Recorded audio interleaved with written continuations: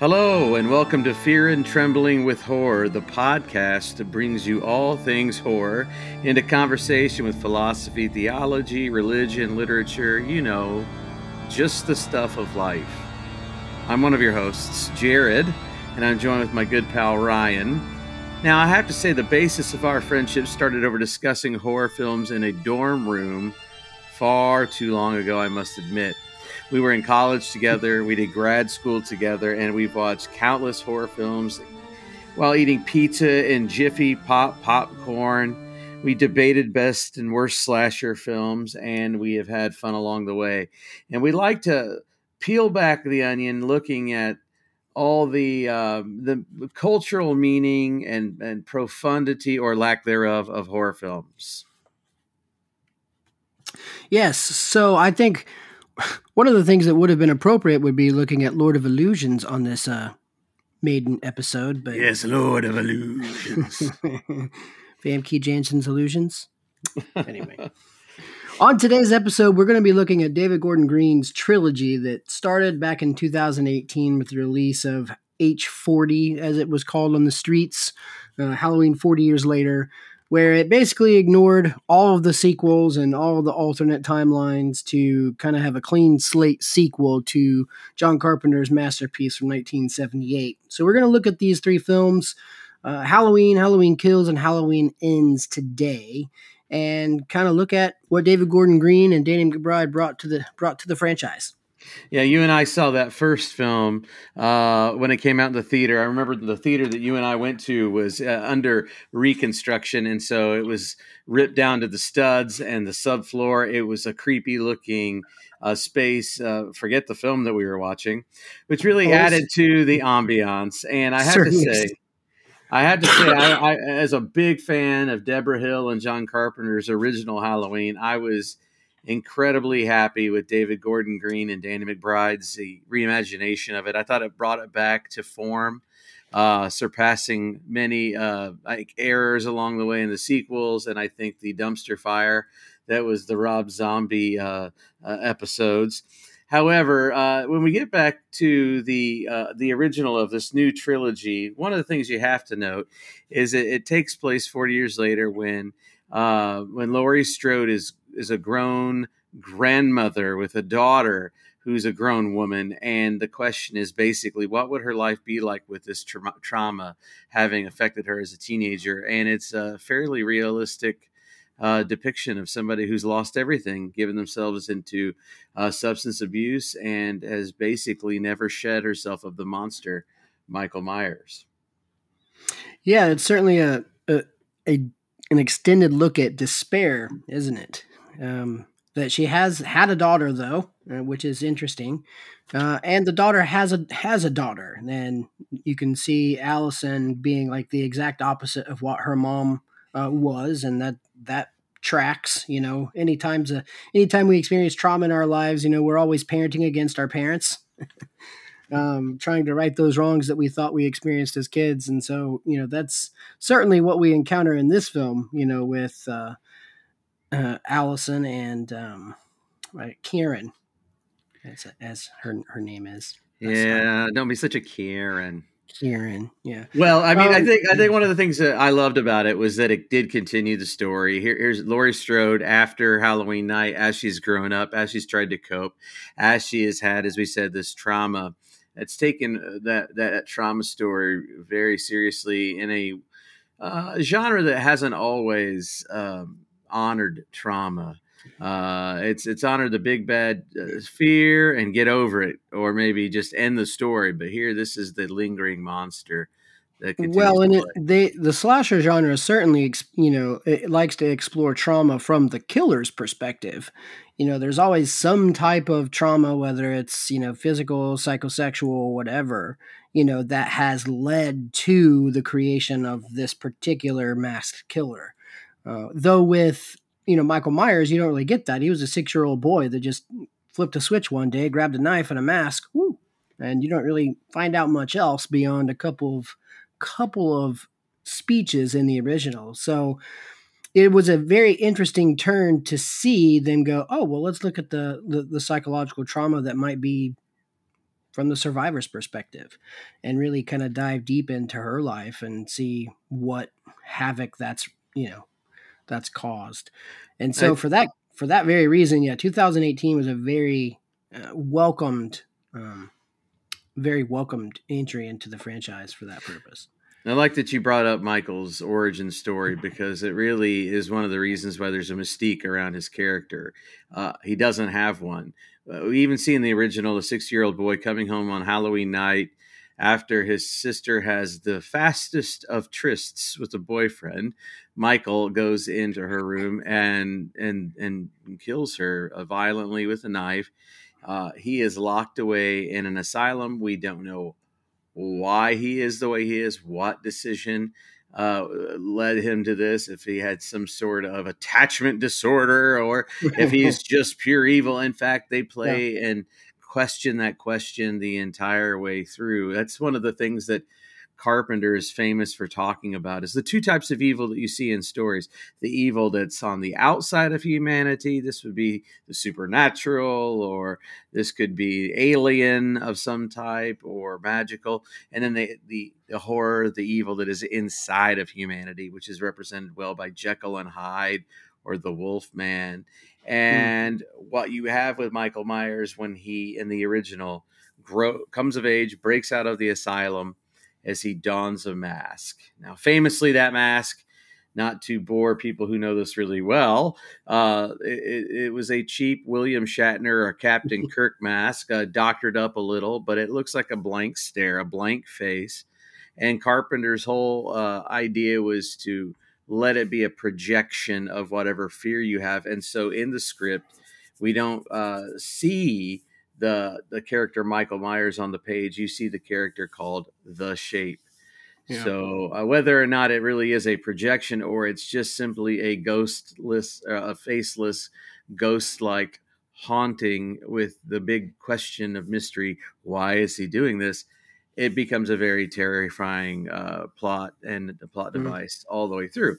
Now, then we come to this new movie in 2018, and the monster is lingering, even though the Shape is in a criminal asylum for the criminally insane. The Shape is still there in Laurie Strode's mind, driving a wedge between her and her daughter, her granddaughter, and with bringing her to the love affair with her bottle. Yeah, for sure. I mean, she's experienced, watching the Shape or Michael get shot in the chest 6 times, and then disappearing at the end of the first film, right? So that she's experienced encounters with the boogeyman. So she always has this fear of he's going to come back. It's not a matter of if, but when, even though he's seemingly locked away, able to rot, in a federal insane asylum, who somehow, has a not a what's the word I'm looking for? I don't know.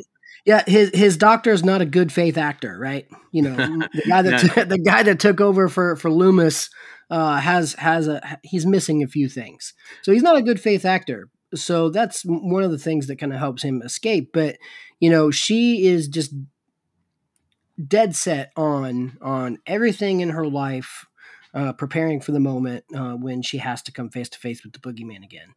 And you have all the good elements from the original, and I like what you said as this being a callback to that in tone.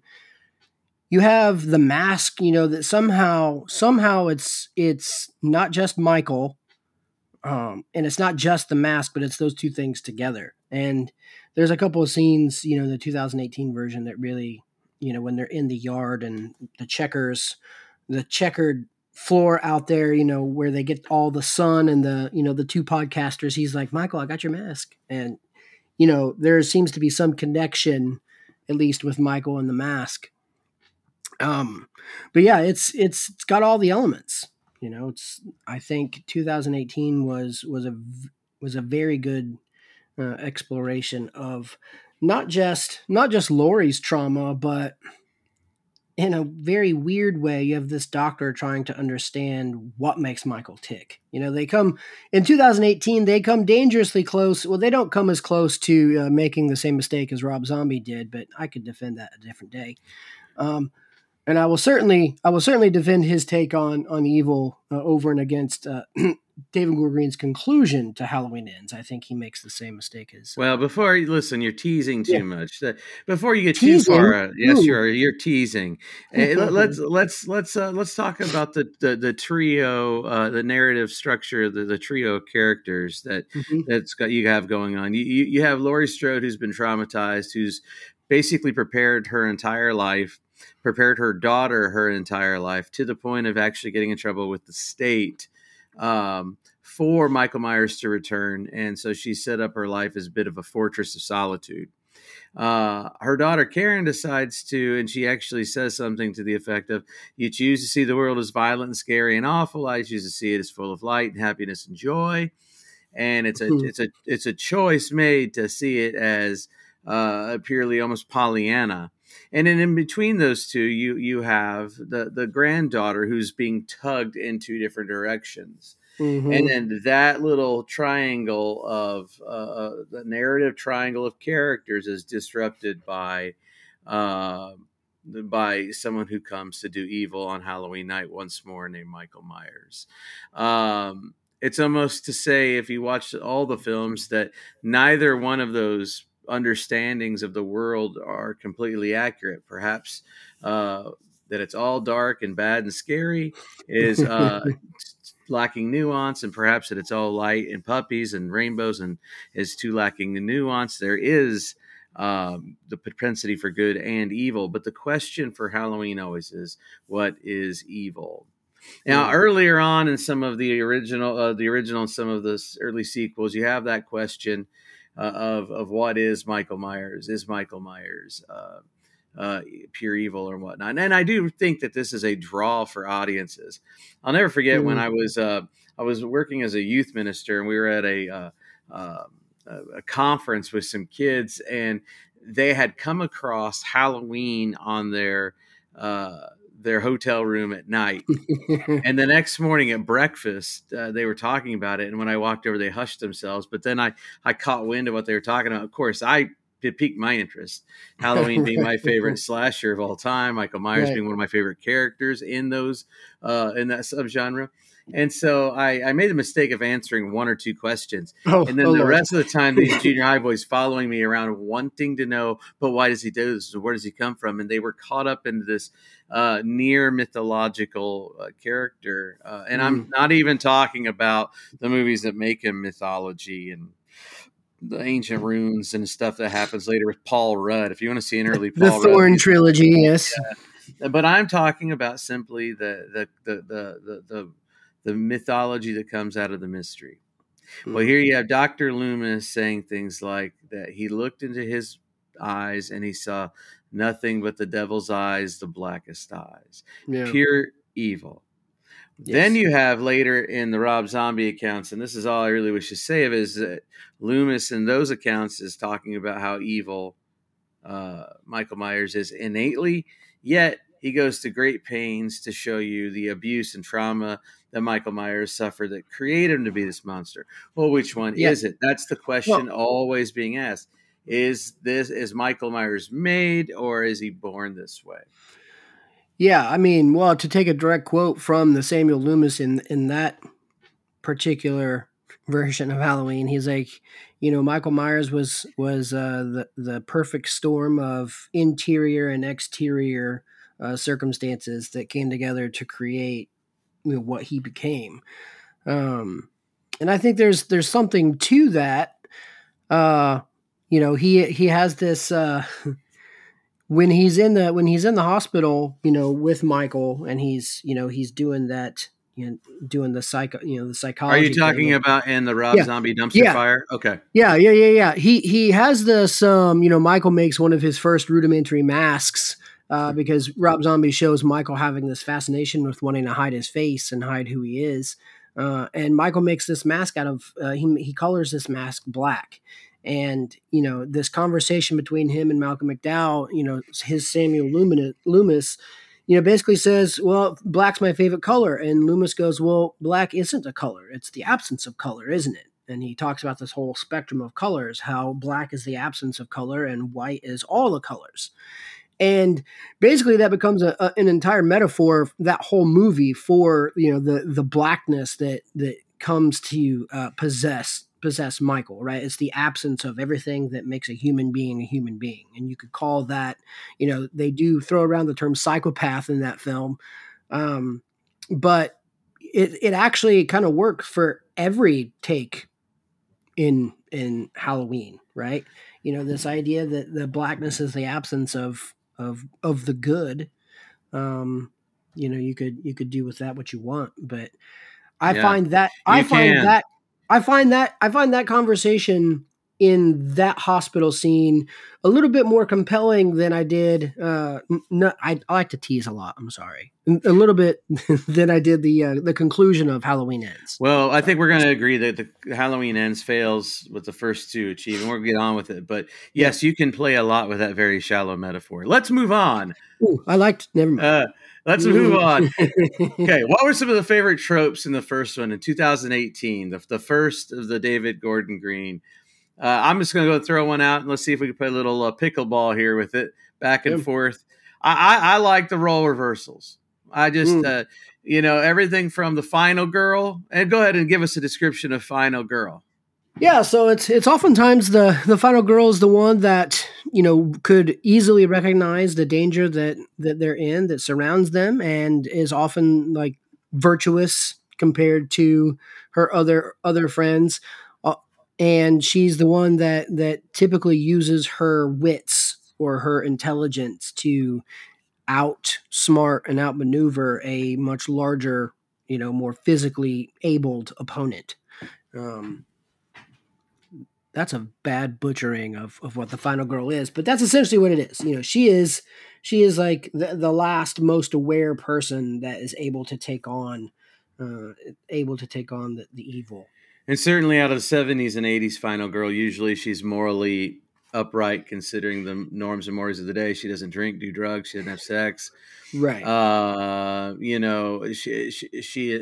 kind of it kind of becomes a trope. And Laurie Strode is a final girl. Her Yeah. innocence lets her see what her otherwise busybodied in numerous ways friends can't see because they're too busy. They're too Right. caught up, and usually it's caught up in teen angsty sex and stuff like that. Which we can talk about all of those tropes later. But Yeah. I loved it because oftentimes that final girl, even though they're the ones who can see and overcome, still they're somewhat they're still the preyed upon. But Hmm. this flips it over, and Laurie becomes the hunter of the monster. Sure. She sets traps for Michael Myers. There's that reversal at the end of the very first Halloween. They look over the balcony after Michael has been shot by Loomis, and mysteriously his body is gone. There's a Yeah. time where she falls out the window in a Oh yeah. confrontation with Michael, and he looks down to see her, and her body's gone. Is gone. She's Yeah. become totally this weathered by the storms of life, total BA grandmother who, Hmm. yeah, she's got her demons. She loves the bottom of a bottle and her Percocet, but she's got some sawed-off shotguns, and she's going to come for you, Michael Myers. I Right. Yeah. love it. She's going to become an active defender, and not just, she's going to take possession of having to defend herself, right, from whatever evil that's out there lurking, rather than just being, like a passive. Oh, you're here now. I got to run away. And from a Um, babysitter to a grandma bear, mama mm, bear. yes, and one of the things that I think this is like, there are several examples of final girls throughout slasher, history, right? Laurie Strode is like one of the prime examples of, she's like, that character is like the first example of what a final girl is. She's somewhat resourceful, but she's not like a Nancy or a Heather Langenkamp in the original Nightmare, where Nancy takes possession over learning about her dreams, setting traps, becoming active about survival techniques, right? And you have in a number of slasher films anything in between. That's what I liked about this 2018 version of Laurie. She is no longer this kind of passively surviving, in the first, like she did in the first film. And now she's actively into survival, and that's a much fuller version, a much fuller character of what the final girl is and can be, much like I said Nancy was in the original Nightmare. And I think, and Sidney Prescott, right? They're all kind of From Scream. from Scream. Yeah, these are like the pinnacle of what final girls are modeled after, right? And so, yeah, I really liked how they took, Laurie's character and had her, not to throw out spoilers, but certainly more active in her defense. Yeah, and they do a lot of flipping things over. Like there's the male virgin who's going to lose his virginity to a more experienced girl. Yeah. There's all kinds of turning basically 1970s and 80s uh, cultural stereotypes on their head, in keeping with more today's culture. And of course, it ends. Laurie's house is a trap for Michael Myers. The three women um, trap him, and he is then set afire with the rest of the house. Let's move on to the second one and move Yeah. through it. It begins there as the three women have been, looks like they've been rescued by a passerby. They're riding in the back of the truck. There's wounds, there's blood, there's a knife. And then there's a fire truck heading towards the burning house, which Lori freaks out. No, let it Let it burn. burn. Let it burn. And of course, we see emerging like a black phoenix. Let's see, Rob Zombie's black is evil. Okay. From the phoenix, Phoenix from the ashes is Michael Myers, and he takes down all the firefighters and begins another reign of mayhem. Yeah, some of the best, at least I think some of the best shot compositions from Halloween Kills comes from that opening sequence of him walking onto the porch with the fireman pickaxe, and it just kind of is like slow motion. It just kind of stays there for a second, and he's kind of silhouetted by the burning of the house, and you're like, oh, let's take them on one by one. Yeah, so still Oops. playing Yeah. into the lack of clarity that's ever really established whether or not he's somehow superhuman in terms of power, or almost just like roid rage angry. Yeah. He's definitely capable of withstanding a great deal of pain. The second installment from David Gordon Green and Danny McBride very much parallels the second installment from Carpenter and Deborah Hill, in that it continues on that very night. Yeah. This time we have the play of an attempt of vigilante justice. Yes. Starting in a bar. That's where all good justice begins, in a bar. Yeah. Street justice, and the ineptitude of the actual authorities to really do anything about it. That is a key element to any good slasher film, is the ineptitude of authorities. Sorry, guys, you still can't get it right. So nobody's wearing any thin blue line shirts in these films. And so, yeah, vigilante justice, the justice of the streets come, hey, we're going to hunt him down. We've had enough. We're going to hunt him down. And ironically, this is not the first time in a Halloween movie that a mob takes to the streets. That actually happened, I believe it was Halloween 4 when that took place. And so there's some parallels there to I think where you're going to land the plane about scapegoating and stuff like that. Again with the teasing, sorry guys. So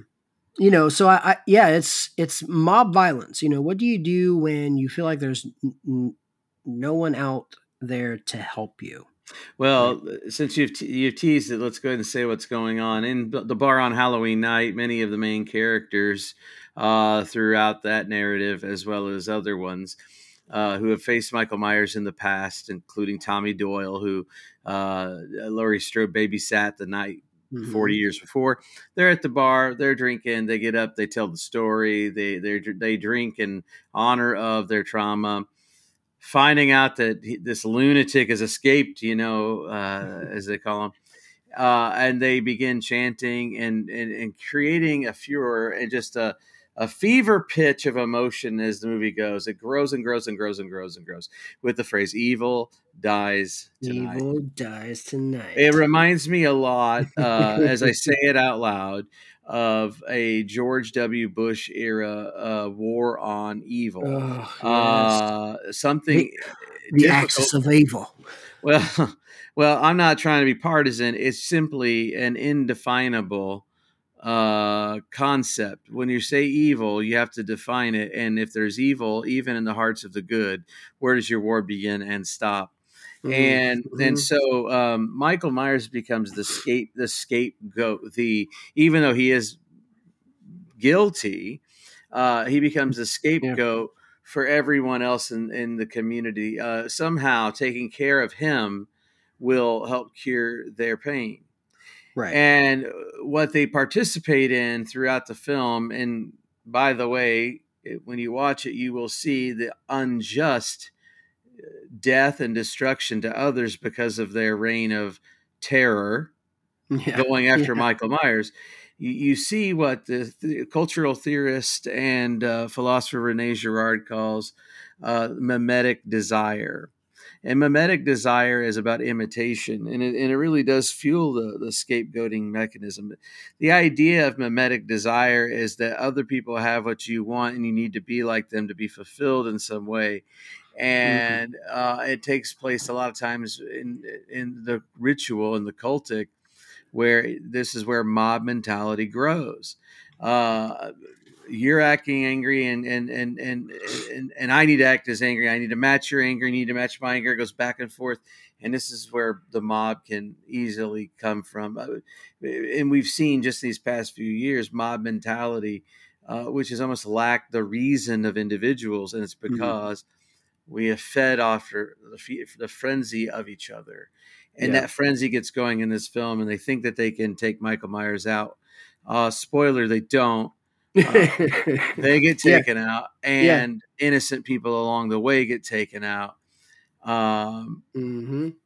and it reveals to us that whatever your definition of evil is, which is important, um, it can end up doing much harm to you as anything and how you approach it.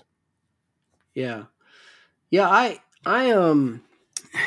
Yeah, this for me, whenever I was watching this, this particular form of vigilante justice, um, and there's actually another scene beyond what the one you're talking about that ends at the hospital, you know, where they do get in front of Michael Myers, like a group of 35, 40 of them. They've trapped him to take again justice into their own hands, which is very the opposite of seemingly how he got caught between the Carpenter's first film and David Gordon Green's 2018 version, where they tried to let the authorities do what they were going to do. Um, and that seemed to somewhat work for a few years, but there was always this danger of, oh, he could get out.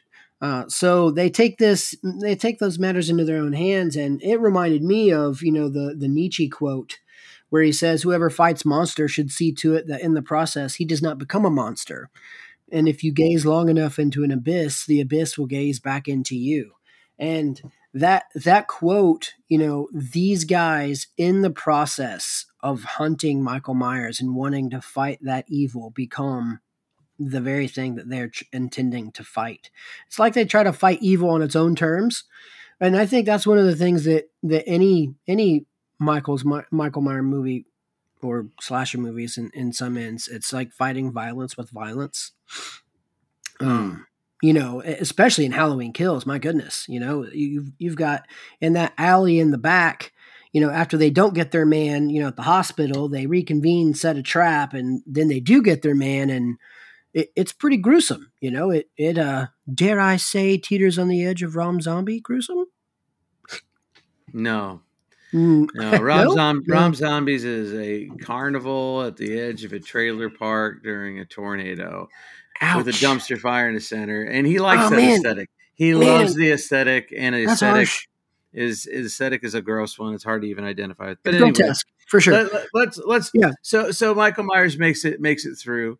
yeah. Other characters, have suffered the consequences of their hubris, their their hubris with the crowd, Yeah. and he lives to see another day.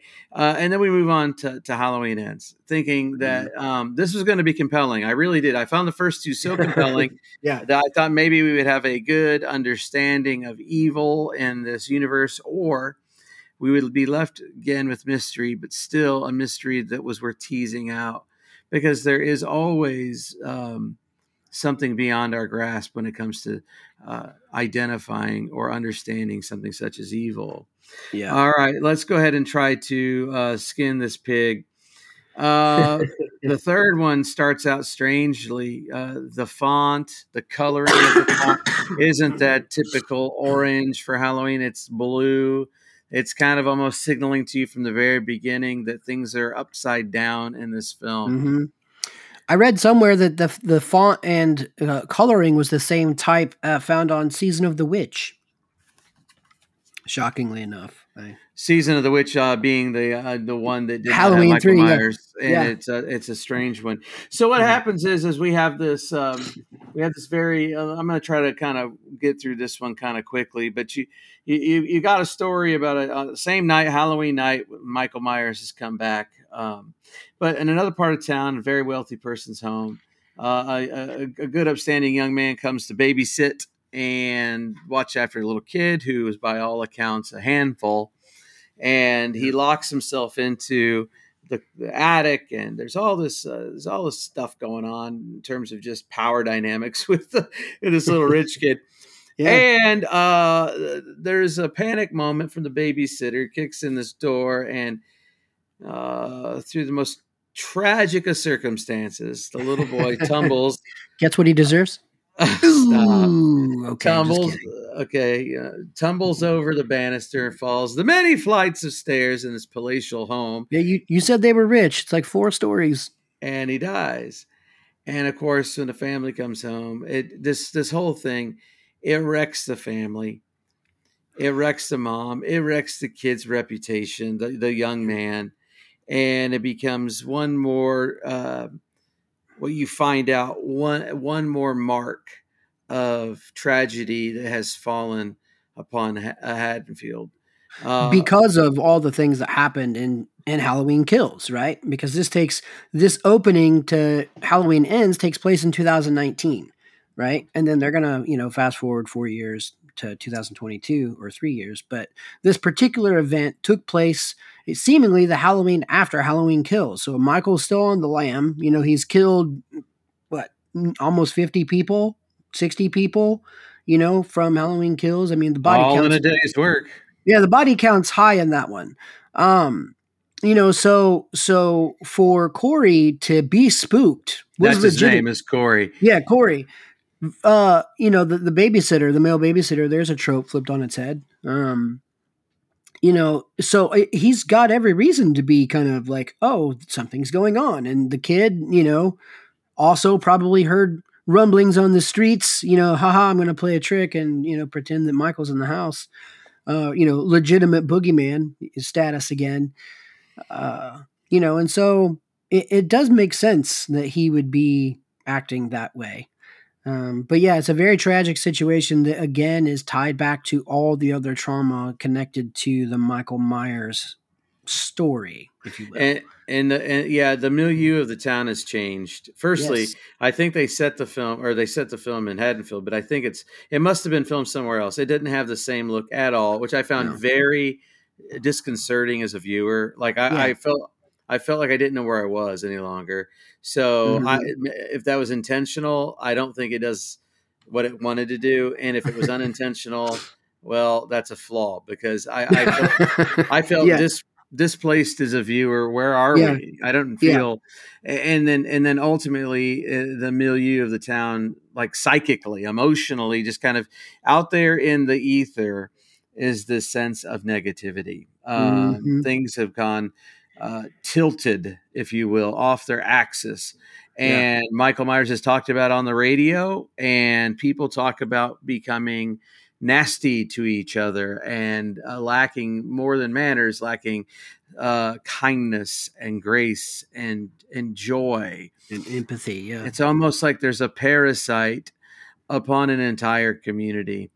Meanwhile, Lori has her own home. She's trying desperately to write memoirs about her story with Michael Myers, Yeah. to be normal, to have a normal life. Her granddaughter's a nurse now, and it looks like they've continued their lives.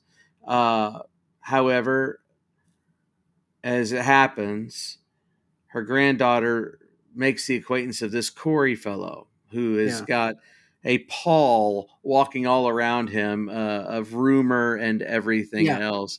And certain people want to pick on him. It's kind of strange. And, as he's like this completely able-bodied, like young man, and these high school kids pick on him. Not just high school kids, banned high school kids. Yeah. Did I just offend people? Well, are we just? It's like at some point the tropes are being turned over on their head for the sake of doing so, and they lose a lot of meaning because one time at band camp, I beat the shit out of somebody with my tuba. Oh gosh, that's a different movie. So he there's one point in the narrative. Corey's knocked over the side of a bridge, and there is something that pulls him into a sewer system. You see him get taken off. And no, it is not the clown from It, but rather it is a very not able-bodied, aged, weakened Michael Myers, who apparently feeds off of harming people, but has grown hungry in his murderous years. Yeah. He's been on a slight diet. And there's something that happens in Corey. Something clicks. It's almost like a digital or an emotional imprinting from Michael Myers onto him. Well, there seems to be, in that particular scene, there seems to be some type of two-way transmission, right? Michael stares into the windows of Corey's soul and sees his pain and goes, "Oh, I could use this," or because at some point, he's got his hands around Corey's neck, and he could probably kill him even though he's in his weakened state, but they do lock eyes. And again, this isn't the first time in the Halloween franchise that this type of psychic transference has happened. This took place, with Daniel Harris's character in Halloween 4 and 5. So, but the execution here is maybe a little lost in translation, lost in the editing. I don't particularly have a problem with it. But yes, there does seem to be some type of transference going on as they see into each other's eyes.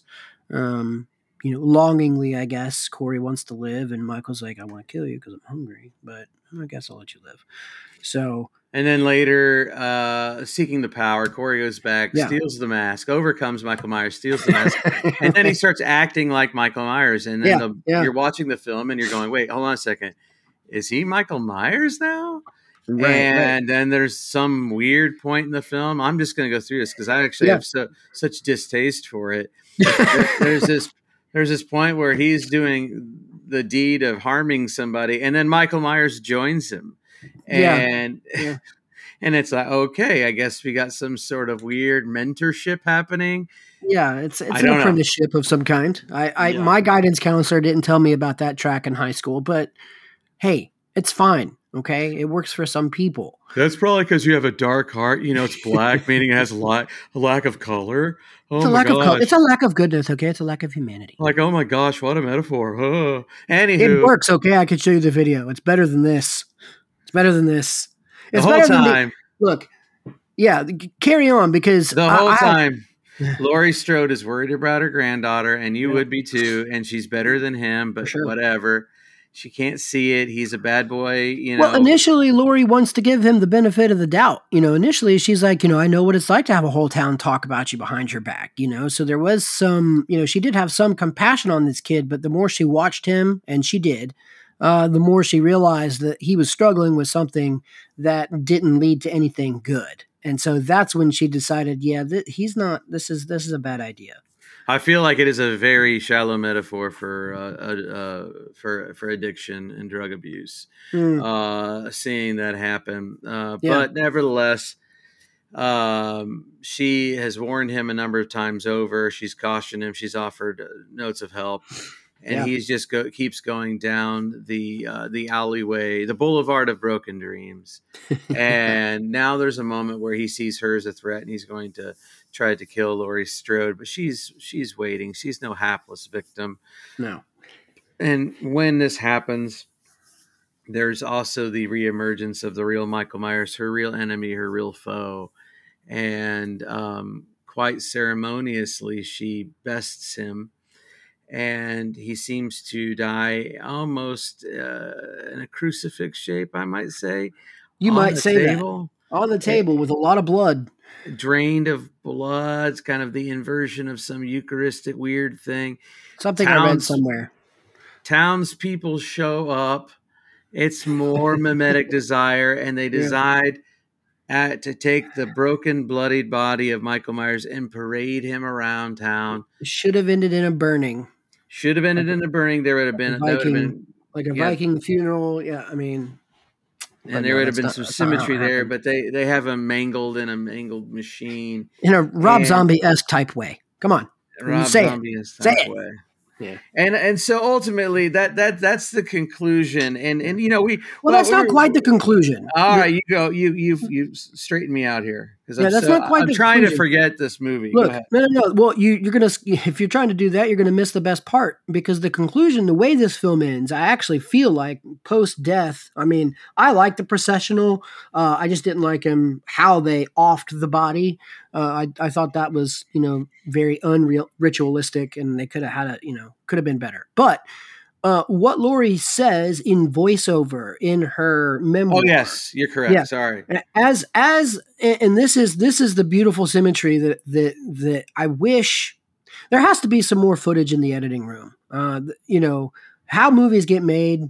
It's amazing that anything gets made that's worth talking about. But in this particular film, she finishes her memoir, and then she says, "Evil doesn't die; it just changes shape." And as that happens, her monster in the form of Michael Myers is dead. There's no coming back from what he went through. And then as it ends, it shows different rooms in her house, well lit, rays of light coming in. There's no breathing underneath, on the track like there was in the original 1978, where it showed all the rooms and Michael breathing through his mask. Yes, and in darkness, right? Yeah, and it ends in darkness. And this movie does the exact opposite, and I think it's very powerful. That she is finally done with her monster, and that evil that she had in her life has finally been released, and it shows that in a very visual way. And I did think that was a very powerful way to end this film and her story. We can discuss about how I felt about everything in between, and coming up to our our segment Hannibal's Bites, where we criticize things. I've got some criticisms, but that is not one of them. Let me just say you're absolutely right, and I completely. It's been a minute. We friends, for those of you listening to us and giving us the grace of your ear for a little while. We actually saw this film together a couple months ago when it first came out, and then we recorded a review, and we lost recording, and then battled laryngitis for basically 2 months. So. Yeah. It's been a spell, but you are right. That was a very powerful, and the that as she finishes her memoir is a powerful end to the story of Laurie Strode, and it's a powerful use of the word shape once again. Mm-hmm. Evil just changes shape. Let's go now. I think we've been talking about what we enjoy about these films. The turning over of old tropes, I think getting back to some of the original brilliance. And now, because we have been criticizing throughout, I'm going to bring my heaviest criticism on the just the logical consistency or incoherence of evil. Let's turn to a segment we call Hannibal's Bites, where we ask the question, where did the film fail? Or in this case, we're asking about the entire trilogy. Hello. Is this Clarice? Oh, hello, Clarice.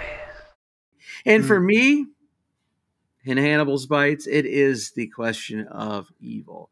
We've been playing with it. Certainly, it's played with during all the incarnations of the franchise. Is evil something from within, or is it something from without? Going back to Carpenter's interest in that dichotomy of how you can do evil in a narrative. I think it fails. I think it fails in trying to even scare you. I think the third one, Halloween Ends, isn't even that scary, because I think what it does is, I think ultimately these three movies land on the idea that evil is a thing. Evil is a force. Evil is a power.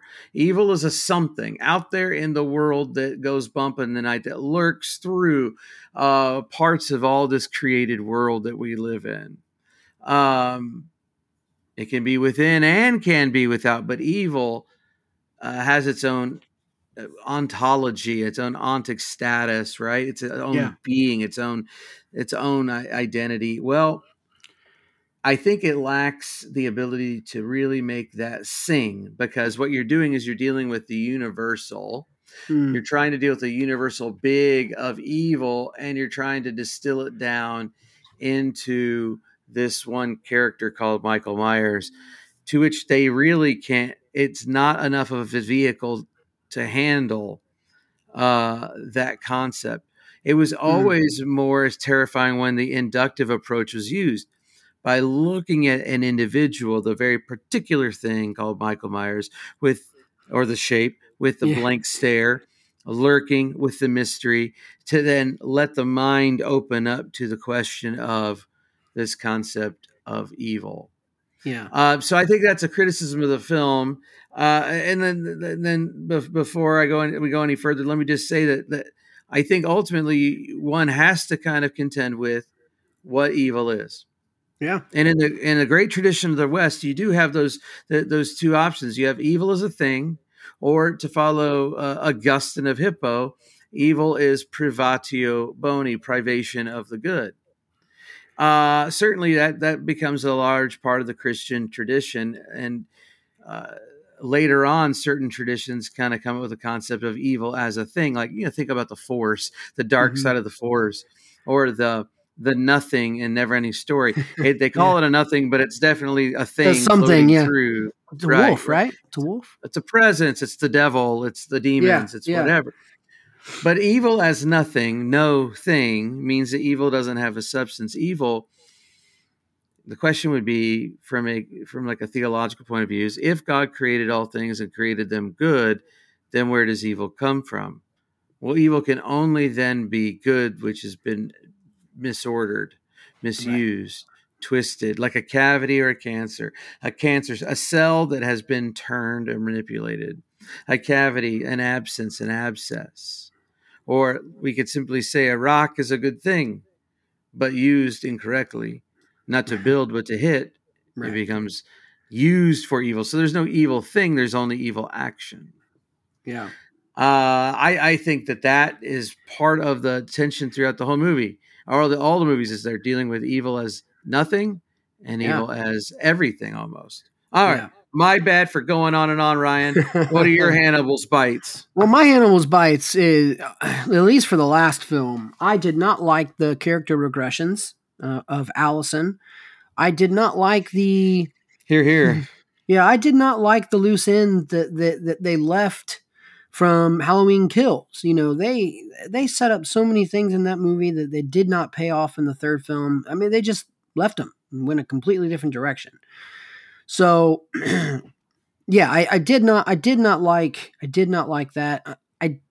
For Allison to have gone through the first two films and then end up that Allison in Halloween Ends, there's something that happened in those 4 years that it just doesn't make sense. Her character in Halloween Ends was very flat. I did not like the relationship that her and Laurie had. Again, just judging based off of where they left things from the first two films, something happened. Something had to have happened that they don't show us in Halloween Ends that explains the tension in their relationship. So that's one Hannibal's bites for you that I did not care for. Secondly, I didn't care for the extended look at Corey and how he becomes like the Shape 2.0. they're essentially trying to do this in-depth psychological analysis at how somebody could become Michael Myers, and it's just a rehash of what Rob Zombie did in his version that I think is better. Like, at least, and he even Corey even has the overbearing protective mother that that tries to be the girlfriend. It's kind of a broken home situation. It wasn't as grotesque or circusy as Rob Zombie, but I feel like at least when Rob Zombie tried to take on that question of how does a psychopath become a psychopath in a way that embodies those versions of evil that you're talking about, he just did it in I think a superior way than David Gordon Green, even though the aesthetics are different. But I ultimately find that the psychology behind it almost identical. I think I like Zombie's execution better. And so for my Hannibal's Bites for the Halloween Ends, it just wasn't compelling enough because it took so long for them to say what they were trying to say. They could have said it much, much faster.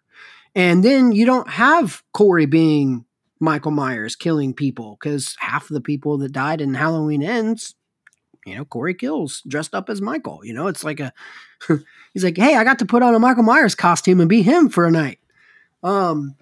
Yeah, so that's probably the most scathing, of bites, is that ultimately he just did what Rob Zombie did, just did it in a different aesthetic style, and I don't think it works.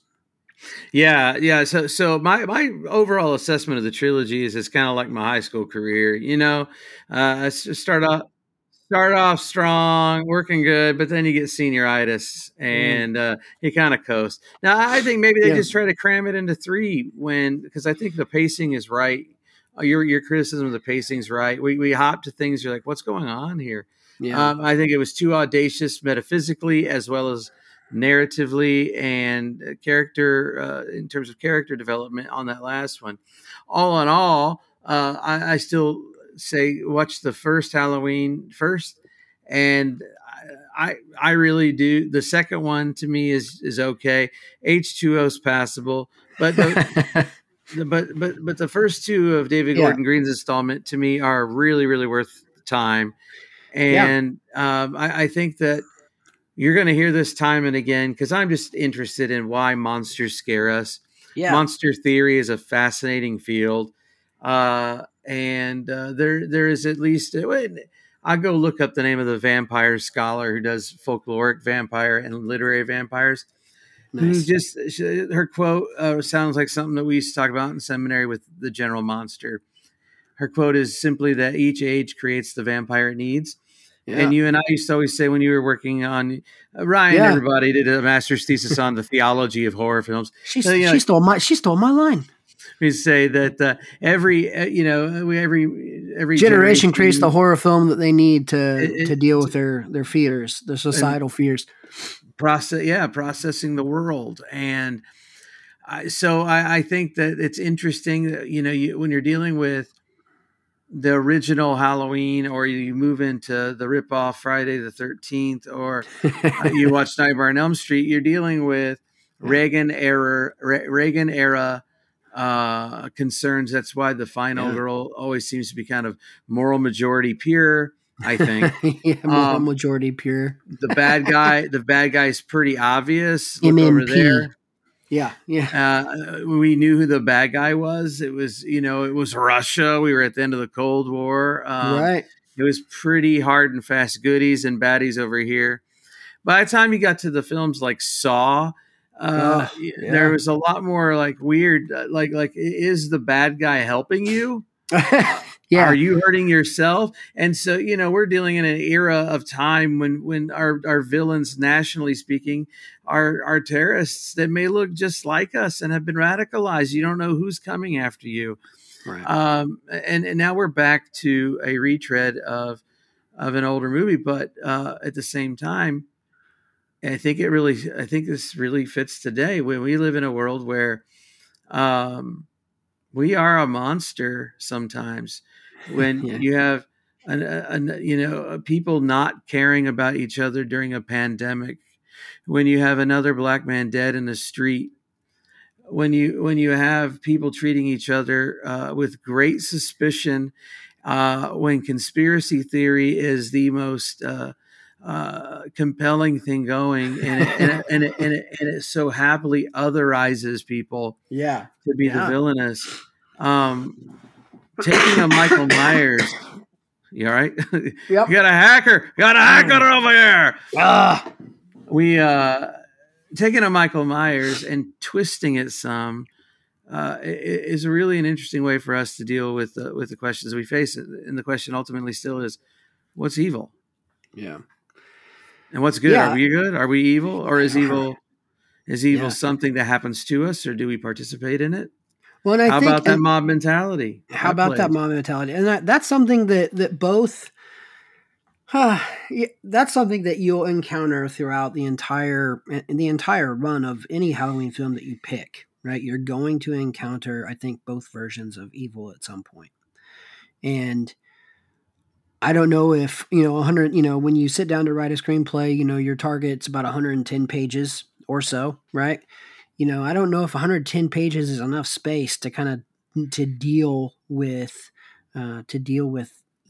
both versions or expressions of evil, right? And I think that's probably why Halloween Ends wasn't so scary beyond maybe the jump scares, right? Because it's dealing with too big, like it's I said, dealing with metaphysically the universal in a particular, and it doesn't work. And you put Michael Myers in a sewer. And he's like 85 years old. Like, you had to wait a very long time to get to Michael Myers. It's almost an hour in. All right, we get I digress. Yeah. We're having a full buffet of Hannibal's bites. Yes, I'm full now. Let's ask the question like Buffy. Where do we go from here? Where do we go from here? Yeah. And I know you and I can't promise anything, but we hope to be looking at other horror franchises. We hope to look at. I want to look at those new films all put together by Jordan Peele. Jordan Peele, from Get Out to Us to Nope. There's a lot of interesting horror that's coming out. And not sure where we'll go, but we're going to keep asking questions about the horrific, the monstrous. What does it mean for our need for peace in the world? What does it mean for our desire for the divine, the holy, or lack thereof? And what does it mean for human psychology? All these big questions. My good friend Ryan, do you have anything to share before we cut out of here? No, I think this has been a good exploration of the Halloween franchise and a good overview. I look forward to seeing, horror films for me. It's like an extended meditation on our mortality, right? They're all about death and dying badly. And it's tough to watch that and not think about it. And so, I don't want to die, with an axe to the head. That looks very painful. But yeah, so I look forward to having, that's where we go from here, to continue this conversation on, the manifestations of our fears, that we see in the horror films that get released, and have this conversation about, really, what it means to be human. Yeah. All right. Well, my friends, it's been a good one. We hope to see you next time. Please do like us and share us and subscribe. Have a great one.